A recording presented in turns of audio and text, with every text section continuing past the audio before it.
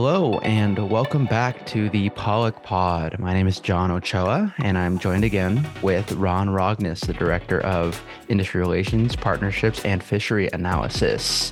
How you doing, Ron? I'm doing good, John. How about yourself? I'm doing good. You know, it's been a busy week, but... Yeah, I wanted to talk about that this week. Tell us a little bit about what your experience was. It's kind of fascinating and how we advance the presence of Wild Alaska Pollock in sports and entertainment venues. We are now bi-coastal when it comes to arenas serving Wild Alaska Pollock, which is it's a very fun development. So yeah, we just launched, well, it's been in the arena for a little bit, but kind of had the official launch of Wild Alaska Pollock in UBS Arena out in New York, where the Islanders play.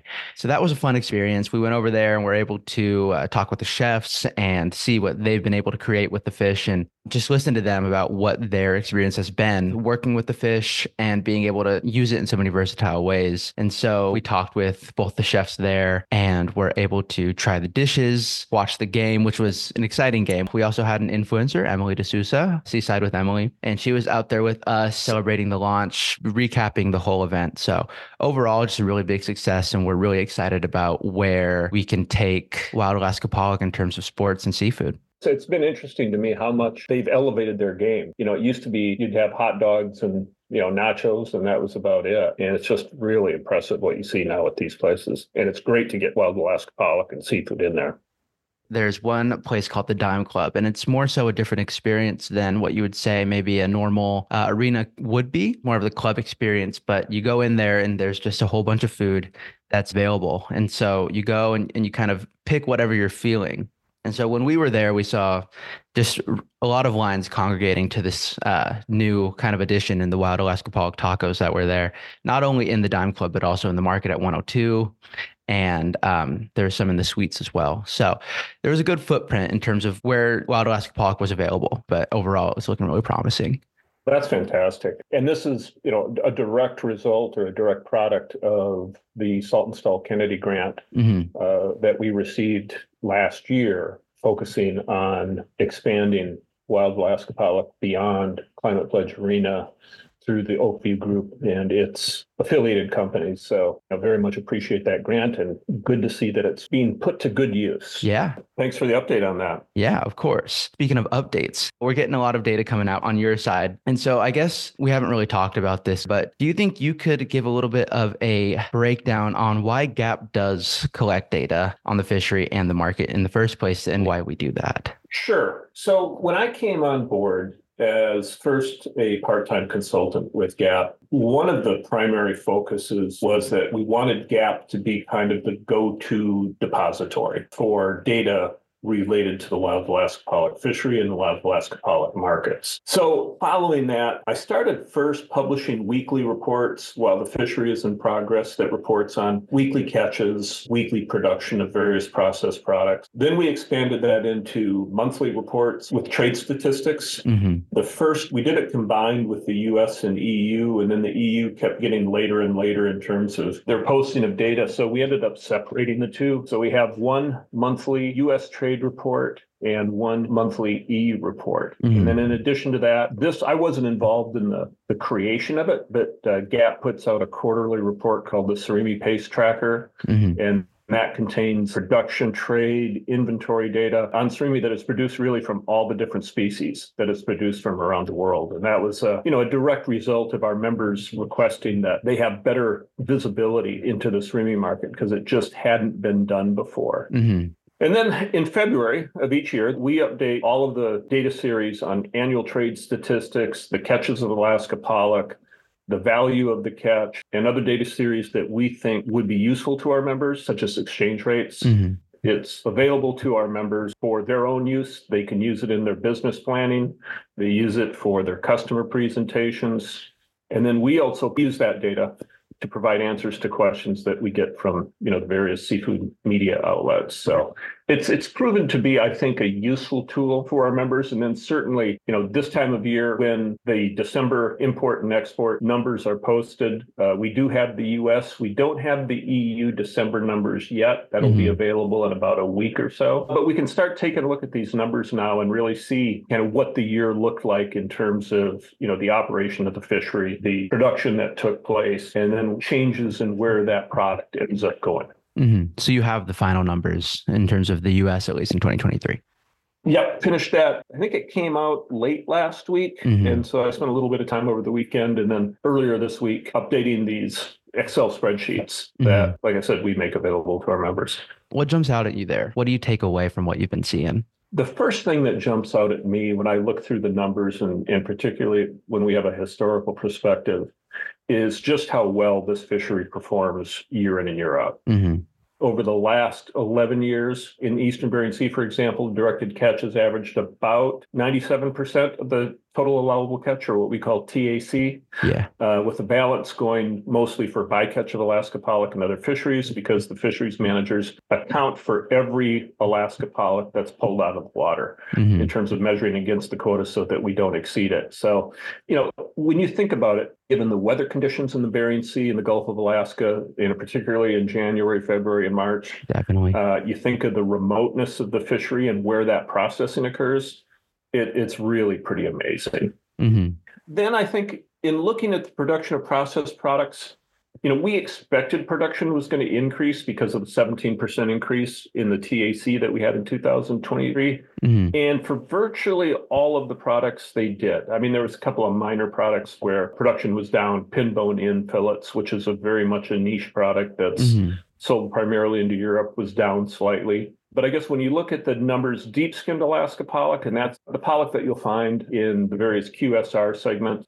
that production was the highest since 2007, at about just under 59,000 tons. And I think that shows the continued strength of that market. We're working, for example, with Arby's this Lent, promoting their Wild Alaska Pollock fish sandwich, 2 for $6. I've had them already, and they're really good. So it's not only a great product, but it's a great value. And we're pleased to, partner with Arby's to support that promotion. In looking at the other things, I was a little surprised by the relative magnitude of the increases in surimi versus PBO fillet production. Pin bone out is kind of the standard fillet product that's put up by our members. Production was up of that product 9% to just over 96,000 tons, where surimi production was up 21%, a greater percentage than the increase in the quota. That surprised me a little bit because I thought, the fillet market was a little stronger, but perhaps, members were anticipating the increased competition from Russian fillets, particularly in the EU, and that probably, tempered their fillet production. And then when you look at the other products, minced production was up strongly, 34%. And then it's still, for me, striking to see how fillet production has decreased from, like say, 2011 to 2019. Over those 9 years, fillet production out of our fishery was 175,000 metric tons. Over the last 4 years since, that production has averaged less than 148,000 tons. So, certainly less fillet production coming out of the fishery, between those two time periods. So it's, it's just, again, it's unbelievable. You got a chance to go out on a boat, to witness the production up in Dutch Harbor, the catch and production. I'm continue to be amazed at how these companies achieve what they do. Oh yeah, they're very efficient. I guess another thing I want to talk about too is just real quick, but there is a lot of QSRs coming out right now with their limited time offerings. And so, yeah, and I think we certainly want to see, one of the ways that we could have probably the most immediate and most significant impact is to get the QSR segment to start offering Wild Alaska Pollock year round, not just Lent. Yeah. Arby's actually last year had a hush puppy breaded fish strip made from deep skinned Wild Alaska Pollock. I had it a number of times. It was a great product, but yeah, that's something we really would like to achieve, is to see those sales year round as well.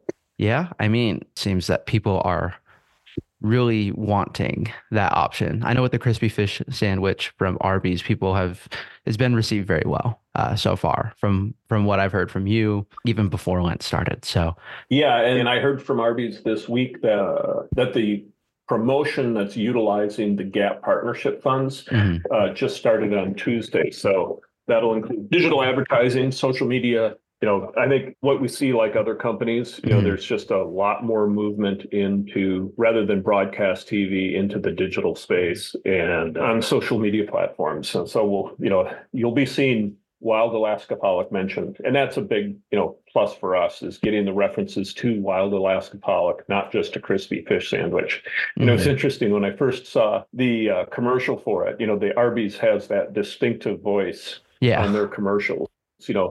We have the meats, and it was really kind of cute to hear him say Wild Alaska Pollock or Yeah. Wild Caught Alaska Pollock, I think is the terminology they used. Yeah, like you said, it's a very iconic voice. I definitely had some pride in hearing that. But yeah, no, I mean, in terms of the social, the digital advertisements, that's definitely, for me at least, the way to go. Broadcast seems to be dying off slowly and slowly, unfortunately. But the good thing is that the world's made a pretty good pivot into the digital space. So And yeah, if you're going to reach that 18 to 34-year-old consumer, I mean, that's where you need to be. yeah, that's me. So, but besides the point, what about the trade data that you're seeing? What has it been telling you? Oh, you mean like the monthly imports and exports? Yes. I've got these spreadsheets set up in front of me. I'm kind of picking and choosing as I go here. Hmm. Fillet exports increased by 11,000 metric tons in 2023 versus 2022, which was certainly less than the 18,000 ton increase in production. Hmm. And, we'll talk about what's left for the domestic market after exports, but certainly that leaves more product for the domestic market. And Hmm. so, when we get to that, we'll talk about how the fillet supply in the United States has increased. When you look at the other ones or other product categories, roe production, which is virtually all exported to Asia, the pleasant surprise there was a decent increase in price. We hadn't seen that for a number of years. Hmm. Highest average price since 2020. So that was good news. We know that the price increases in other products, really for the array of products, peaked in 2023. I think surimi peaked a little bit later than fillets, and we've seen substantial reductions in price. So there'll be more affordable product in the marketplace. I fully expect that that's going to increase promotions both in the United States and abroad. A real bright spot has been the price for fish oil. That's used in primarily human supplements, pet and animal feeds. Hmm. The price for fish oil increased from $3,300 per metric ton in 2022 to over $4,800 a ton in 2023. Big jump. Yeah, it's a really big jump. And we'll see what kind of impact that has on the marketplace. Now, I will say this, that, we can't segregate Alaska pollock fish oil and fish meal in the export statistics. Hmm. So when I publish that, I look at exports out of the West Coast. Most of that's either going to be Wild Alaska Pollock. There'll be some whiting, Hmm. Pacific whiting or Pacific hake fish meal or fish oil that's on the West Coast, harvested in the West Coast, and probably some salmon. But I think certainly those price increases, have applied to what they're producing out of whitefish. Hmm. Definitely. In terms of Europe, we're seeing a decline in the volume of total Alaska pollock/pollock supply in 2021. And I apologize. There's a lot of numbers here. No, you're So, good. I don't know how well that comes across if you don't have the visual aid to help support it. But in 2021, the total supply into the US, that's from China, Russia, and the US, was just under 245,000 tons. In 2022, that had fallen to 242,000 tons. So, 3,000 ton decline. Hmm. And then through November of 23, again, we don't have those December numbers yet. Imports are down 6.6%. Hmm. So, we see the overall supply going down. In terms of the composition of that market, we're seeing a change in the origin of those fillet imports. There's been a clear reversal in 2022. Russia had increased its market share to 28.3% from 20.6% in 2021. Most of that had come at the expense of the US as its market share decreased from 31.5% to 21.8%. Now in 2023, both Russia and the US have seen their market shares decline through November as Chinese twice frozen product increased its share from 49% to over 55%. And that's troubling. Yeah. Just to be honest with you. We want to see more single frozen product in the European market. The more twice frozen product, the more negative experiences consumers are going to have. So Definitely. that's definitely a concerning number. Yeah, and I know we're taking some steps to try to, help with those kind of issues. And so I guess we'll keep you all updated as we keep going along. But so you mentioned that you have updated the GAP member database that looks at the U.S. supply of Alaska pollock products. And I know that we have that updated on the website now for our members. What can you tell us about what you see there with that data? Yeah, my year-ending tables consist of, we've got a number of them. One shows the end. I tried to create tables that, in my experience, whether as a buyer or working for a member company, I had frequent need to go back or to find and pull it into numbers. And I found myself, having to do it from scratch too many times. So I thought that our members would appreciate having all this stuff in one set of tables. And we have data that we have a spreadsheet that includes the annual biomass of Alaska pollock, the amount of catch by sector relative to their apportionments, global catches of Alaska pollock as reported by FAO, Alaska pollock production, exports, imports of pollock and competitive products like cod, tilapia, pangasius, and then the overall domestic supply of Alaska pollock and per capita consumption.